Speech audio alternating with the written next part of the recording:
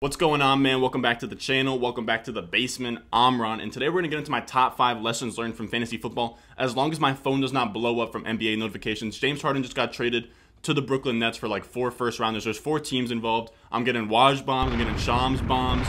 I'm getting everything you could possibly think of on my phone right now, so I'm just hoping it doesn't turn off while I'm recording. Yes, we've got all these basketball things going on, and I'm probably going to cover them in the near future, but we're going to sit back, relax, take a deep breath from all this NBA news, and we're going to talk about the things that we learned from last year in 2020. Now, if you want to keep on little broing your league mates in fantasy football, you got to look back at the season and you got to learn from it. And not only learn from it, but you have to subscribe to good YouTube channels too. So if at any point in time you fucked with the content, you fucked with anything I said in this video, make sure you go down below, leave a like, comment, subscribe, join the Discord. Just be a part of this community, man. Now, before I ramble on any more, experience tranquility. Let's go.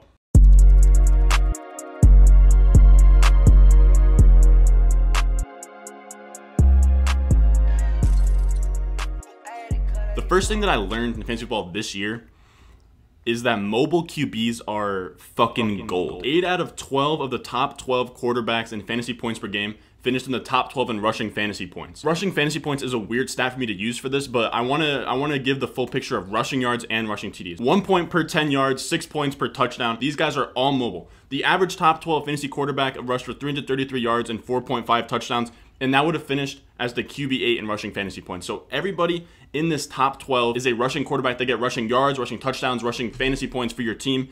And the only non-mobile quarterbacks in the top 12 were Tom Brady, Big Ben, Aaron Rodgers, and Kirk Cousins. The only player that was an outlier in that situation was Aaron Rodgers. Aaron Rodgers was like the QB4, QB5. Kirk, Big Ben, and Brady were the bottom 3 of the top 12. So of the top 9, 8 of them were mobile QBs, and it was just Aaron Rodgers. So moving forward, if I pick a quarterback, it's going to 100% have to be a mobile QB. I wish I saw it coming. Like, it's just a bonehead move to not prioritize rushing upside with these quarterbacks. Rich Hribar, he coined the term Konami code quarterbacks, and that was for targeting young QBs. Like when we targeted Lamar Jackson as a late round quarterback, what was that, 2019? So he was the late round quarterback 2019 purely because of his rushing upside. But now instead of just using it to target guys later in the rounds like Daniel Jones was last year, we should be using it across the board. It shouldn't just be quarterbacks that improve from the later parts of the round. So quarterbacks that are past round 10 that make it into that top 5, top 10 are usually rushing quarterbacks. It should just simply be that quarterbacks that are top 12 in points per game are going to be rushing QBs. And I think that it's not just that we're saying this out of the blue. It's the way that the league is trending right now. If we look at the young quarterbacks in the league right now, we have Zach Wilson, Trevor Lawrence, Justin Fields, Trey Lance, all on the way. They can all scramble. Then you have Justin Herbert, Burrow, Kyler Murray, Daniel Jones, all guys that could scramble in the 2 classes before them. These quarterbacks that are coming into the league can rush. Patrick Mahomes, Deshaun Watson. Most of the quarterbacks that are coming into the league have rushing upside, and the only ones that don't are the old ones from the past era. Aaron Rodgers, Kirk Cousins, Big Ben, Tom Brady. Tom Brady, Aaron Rodgers, and Big Ben are all from a whole other era than what we're in right now. They're on the back end of their careers. This new era we're moving into, it's almost a prerequisite now that your quarterback has to be mobile. Because the last quarterback I can remember that was purely a pocket passer and had no mobile ability at all was Dwayne Haskins. And we know what that man has accomplished, where his career has gone, the Jamarcus Russell type career arc that he's on, just blowing money on strippers after like a 1 touchdown, 3 interception game. His career has been poor, and I think that because he hasn't been able to rely on his legs as much, his whole career is just kind of falling apart. I'm a guy that takes quarterbacks late. I also take tight ends late. I'm a guy that likes to just sort of punt both of them, just stack up RBs, wide receivers. Those are the most valuable positions in all of fantasy. But I think that something that I was overlooking for sure is that tight end ones, like the elite of the elite, like top 2, top 3 tight ends, are just as valuable as any other position. My guys were Mike Gesicki, Hawkinson, Chris Herndon, Noah Fant, Jonnu Smith, and Blake Jarwin. Only 2 of those 6 guys busted. The rest of them finished in the top 12. So that was my advice to you guys if you guys were following me or subscribed to me in the offseason. And they worked out fine, but they didn't give you the same edge that a guy like Travis Kelce did. Because I was really big on the idea that fuck all tight ends, fade off tight ends until the double-digit rounds and then just grab 2, which is fine. But I think that we also have to account for you should be getting the guys at the low. I said fade the guys at the middle, but I didn't say anything about the guys at the top. I wasn't taking a lot of Kittle or Kelce. I think I had Kelce on one of my 2 championship teams, but he wasn't a guy that I was targeting the offseason. He wasn't a guy that, if you look at my draft guide, I'm going to put my draft guide in the description just so that you guys can kind of see just to kind of, so you guys can kind of hold me accountable. But like I said, I missed out on Kelce besides in one league. And in that one league, if you had Kelce, you felt it. Like you felt the kind of advantage you're getting over your league mates. If you had Kelce, you were probably in the playoffs. He's also winning you fantasy games. Of the 17 guys drafted ahead of him, he was drafted at the 18th pick per ADP. So that's like the middle of the second round. Of the 17 drafted ahead of him, only Alvin Kamara, Derrick Henry, Dalvin Cook, Devontae Adams, and Tyreek Hill outscored him. If you picked him at the 106, it would have been the best possible thing to pick there. Now, not only that, he finished as the wide receiver 3 and the RB4 in fantasy points per game. So if you're getting a top 5 RB/wide receiver production from your tight end, you're not only getting a top 5 RB/wide receiver, but now you have that in your tight end spot, and you can start 5 running backs and wide receivers. You're getting an edge where you don't have to punt one of those with a shitty tight end. Tight ends, they're so hit or miss from week to week. Even if you get a guy like Hawkinson, Gesicki, Jonnu, they can still put a hole in your lineups. Plenty of those guys, they bust, but a Kelce will never bust. Now, RBs and wide receivers, of course, can bust, but by the beginning of the season, or by the midway point of the season, you're going to get waiver wire claims. You're going to get all that to the point where you're going to have 2 running backs deep, 2 wide receivers deep, and you're going to have a pretty good flex. And I would take whoever you're putting in that flex, whether that's like a Robbie Anderson type guy, Jamison Crowder, I would take that 9 times out of 10 over a guy like Gesicki or Jonnu Smith or Noah Fant that are inconsistent all the time. So that advantage you're gaining from being able to have an RB/wide receiver in your tight end spot, that type of production, and then you have the RB, wide receiver, and then flex, you're gaining that much of an edge over your opponents. Now, if all of that went in one ear, not the other, because I know that was kind of confusing. It was kind of, I don't know how else to explain it better, but to put it into simple terms, he ended up winning a lot of fantasy chips. He on the FFPC, which is the Fantasy Football Players Championship, something like that. It's a website that has a bunch of best ball drafts. They input all that data. They're big, high-stakes leagues, like $250 buy-in. 16% of the championship teams had Travis Kelce, which was the 5th highest owner percentage among championship teams. The other guys that were in front of him were Keke Coutee, Alvin Kamara, Dalvin Cook, and Stephon Diggs. So you're getting top 5 championship owner percentage out of your tight end. And we even saw similar domination from Darren Waller. He also was somebody that was on championship teams. He was on 12% of championship teams as a 21st player on that list. So not quite as elite, but he's right there with them. Now, I faded Darren Waller, but that's a miss that I can eat. I'm not taking any of those guys in the middle rounds. Darren Waller was the tight end 5. I looked back. I think people were taking Ertz over him. They were taking Andrews over him. They were taking Kittle and Kelce over him. I'm not going to take somebody at tight end 5 because I know that most of those guys usually miss. That's how you get a guy like Ertz. Andrews wasn't a great hit this year. You had Evan Ingram, who wasn't a great hit this year. You had a lot of those guys in the middle rounds when I'd rather just take my Fant, Hawkinson, Gesicki, and then past that, you can even get Tonyan off waivers. You can get Logan Thomas off waivers. So to me, I'll never get a guy like Waller, but what he does is he represents the kind of edge you get from a elite tight end. Kelce, Waller, and Kittle are going to be guys that I think that I'm going to have on more teams than I've had in the past. We're going to start prioritizing those elite tight ends on this channel. Now, this next one is more dynasty related than it is seasonal, but it still holds true for the 2020 fantasy season and what I've learned. And it's talent over landing spot, talent over landing spot all fucking day. It's talent greater than sign to infinity, and then landing spot. Because this is where I probably had some of my biggest whiffs was in the dynasty offseason when I overvalued the landing spot for the incoming rookies. My pre-draft rankings, so this is between, you had the combine, then the draft. So I had combine rankings, draft rankings. Now,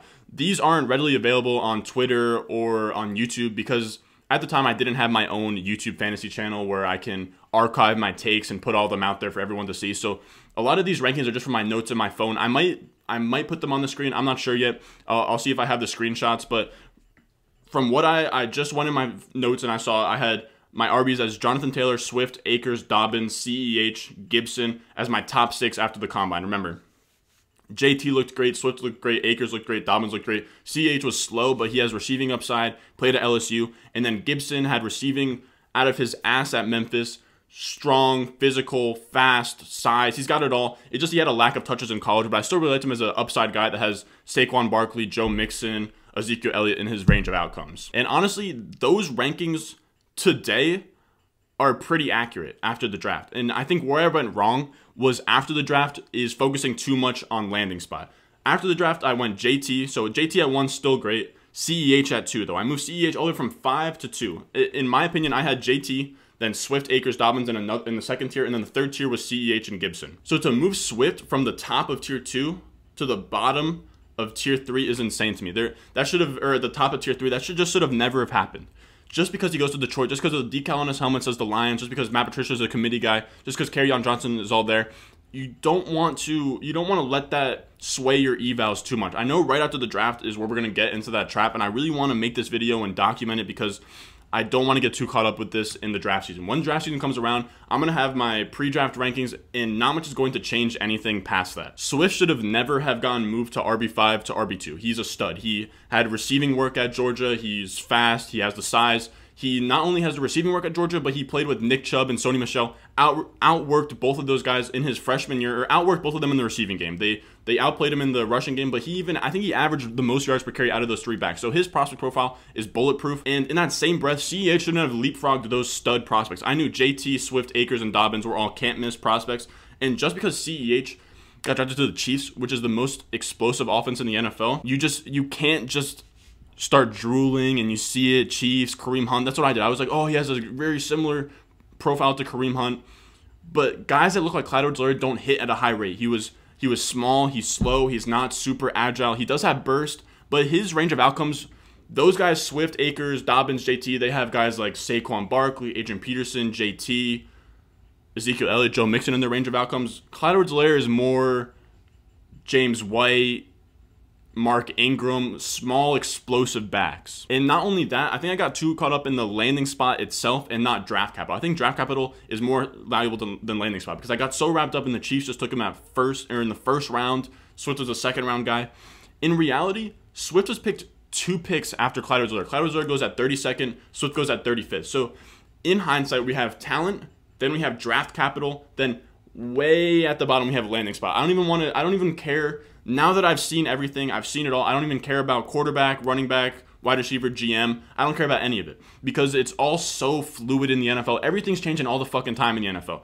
If I came to you in a time machine and I told you Justin Herbert would be sick, Josh Allen would be sick, Jalen Hurts would be sick 365 days ago, you wouldn't believe any of it because anything can happen in the NFL and we can only project so much. I was fading Jerry Jeudy because I thought Courtland Sutton was the guy. He gets a torn ACL injury. Now, Jeudy didn't do the most with that opportunity, but to project him for less opportunity because Courtland Sutton was there, anything could happen. He could have gotten traded. He could have underperformed in his second year, kind of like what Michael Gallup just did, or in his third year, like what Michael Gallup just did. And same thing with Antonio Gibson. I loved him coming out of school, but he goes to the, at the time, Washington Redskins, and I loved Geis even more.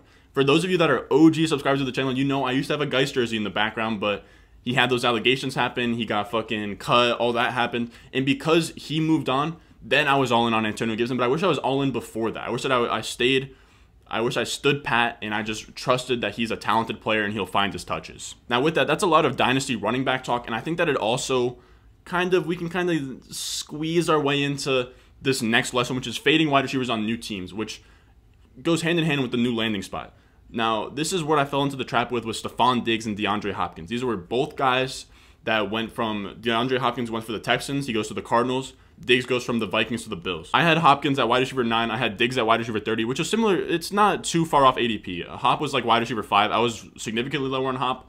Diggs was like wide receiver 27. I wasn't super low on him, but I was like right at market price, but I should have been higher. If you asked me in the summer, if we were doing a pickup game between 2 football teams and we were just simply picking it like we're doing a pickup game, Stephon Diggs and DeAndre Hopkins wouldn't make it past the 10th wide receiver off the board. So with that in mind, how in fantasy football could you pass up on that talent all the way to wide receiver 30 with a guy like Stephon Diggs? Or we've seen DeAndre Hopkins in the past. We know he's a top 5 wide receiver. How could I have him at wide receiver 9? I think I was just really focusing in on the landing spot. Josh Allen had a lot of questions. People didn't want to get burned by the next OBJ. It was really the OBJ thing because OBJ, he goes from the Giants, he goes to the Browns. He's getting picked at the turn in drafts. This was 2019, the summer of 2019. So he goes to the Browns and everybody's still like jumping on him. They think that Baker's going to take that next step and he kills everybody. It's just one of the biggest busts of all time, or not one of the biggest busts, but it was a tough season for him. And because of that, the new consensus was any wide receiver that goes to a new team, you have to fade him. He's not going to do as well as he was doing with his old team because he's going to learn new routes. He's with his quarterback. And on top of that, COVID, there's not going to be as many training sessions with all that. And all those narratives were bullshit because not only were the wide receivers on new teams were fine, but the rookie wide receivers on new teams were arguably better than the running backs. You had Justin Jefferson, Brandon Ayuk, CeeDee Lamb. All these wide receivers exceed expectations in a year like this is insane. And it plays to the point that just focus on the talent. Just focus on the talent and everything else will fall in line. Don't focus on bullshit narratives about Corona. Don't focus on bullshit narratives about them being the next OBJ. You don't want to focus on any of that outside noise because that's what your league mates are listening to. I wish that I wish I could just go back in time and just simply be like, Stefon Diggs at wide receiver 30, that's just not right. It's not right, because Stefon Diggs, if you look at him, he's one of the greatest route runners in the league right now. And even in Minnesota, he was simply a top 10 wide receiver based on his route running, based on his playmaking ability. He was just there with Adam Thielen. And with that, we have our last lesson, which I wish I just faded the consensus more often. If I faded everybody thinking that Corona would affect wide receivers having bad games and not getting the rapport with the quarterbacks, and I was just higher on rookies, and I just moved CeeDee Lamb just that higher up on my boards. I moved Justin Jefferson just higher up on my boards, and I got them on my bench, I would have won in a bunch of leagues. If I got Stefon Diggs, I would have won a bunch of leagues, because everybody, Stefon Diggs and DeAndre Hopkins, are like, okay, it's going to happen. The same thing that happened to OBJ. And once the consensus starts thinking these things and they start building these narratives to not draft players, especially talented players, then at that point, it just makes sense to go and draft it. And I call this lesson rolling with the punches / accepting reality, where you just want to stay fluid in fantasy football and you want to zig when other people zag. And I wish that I just accepted what was going on in the NFL and fantasy sooner. So when Leonard Fournette goes to the Buccaneers, I'm a huge Leonard Fournette guy, or I was in the summer. I thought that he was set up to be great. And James Robinson being great on the Jaguars is enough of a win for me. James Robinson, in my opinion, is worse than Leonard Fournette as a runner. He goes to the Jaguars, he gets all the work in the world, and he exceeds expectations. I think the same thing would happen to Leonard Fournette if he never got cut. He stays in Jacksonville, he gets all the work in the world, and he would have done as good as James Robinson and finished as a top 10 running back. So that whole case that I laid out for Leonard Fournette before the season started, all fine. The problem is that once he gets moved to the Buccaneers, and the narrative and the case that you make is completely flipped upside down, and it's now he's on Tampa Bay. He's the 1B in Tampa Bay behind Ronald Jones. He has to learn the whole playbook. He's literally at a disadvantage, and I still had him in my top 20 running backs, and I was taking him in the second round. Well, I got him in like the second or third round from Jacksonville, but once he got traded, I should have been looking around, see if anybody still wanted him. Maybe they were higher on him, because there were some reports out there where people even thought maybe he was the same value or even more at that point. So at that point, you have to be water, flip on your head, just be okay with pivoting during fantasy. You know what I mean? Just be okay. Don't get so fucking caught up in your waves and shit. Just be fluid, because that's probably the biggest advantage that you could get in fantasy football, is just being fluid and accepting what's going on. The other example I had of this is early in the season. I remember coming out with a trade video. Let me say this real quick. A lot of my trade videos, if you look at my trade videos, I think a lot of them are great suggestions, but this one in particular, early in the season, this one was rough, where I had DJ Moore as a buy and Diggs as a sell. Now, the reasoning for this was I had DJ Moore as a top 8, top 10 wide receiver, and I had Diggs outside my top 20, and Diggs was exceeding expectations. DJ Moore was under exceeding expectations. So I thought eventually it'd come to this middle where you trade Diggs at this high point, he's going to regress. You trade for DJ Moore at this low point, and it regresses. But what ended up happening is they just went further and further apart. And at that point, instead of relying on what I thought in the offseason, you should just rely on what's actually happening in front of you and go from there. That's how, if you jumped on Will Fuller in week 2 or 3, you now have a wide receiver 1. You have to jump on these things soon before the market reacts. So if you just roll with the punches, you accept what's actually going on, you don't stay so stubborn, you can get a lot of value in fantasy football, is kind of what I'm trying to say. If you made it this far, man, I appreciate it. Make sure you go down below, subscribe, leave a like, comment, join the Discord. On the Discord, it's kind of like I would say the premium lounge, the place where if you really want to be a part of this community, that's the place to be at. On the Discord, we're going to have subscriber leagues. We're going to have March Madness brackets. We have talk channels for football, dynasty, rookie drafts. We have basketball chat channels. We got all that type of stuff going on. So make sure you get in on that. Be a part of this community. Right now we're pretty small, but I got hope that we're gonna get there. I think that a lot of these videos, they're fun to make. Everybody's been reacting pretty nicely to them. Unless if I come at the Bills Mafia. The Bills Mafia is not to be fucked with. Now, as always, before I leave, make sure you follow me at RonStewart_ on Twitter. And I'll see you guys in the next one.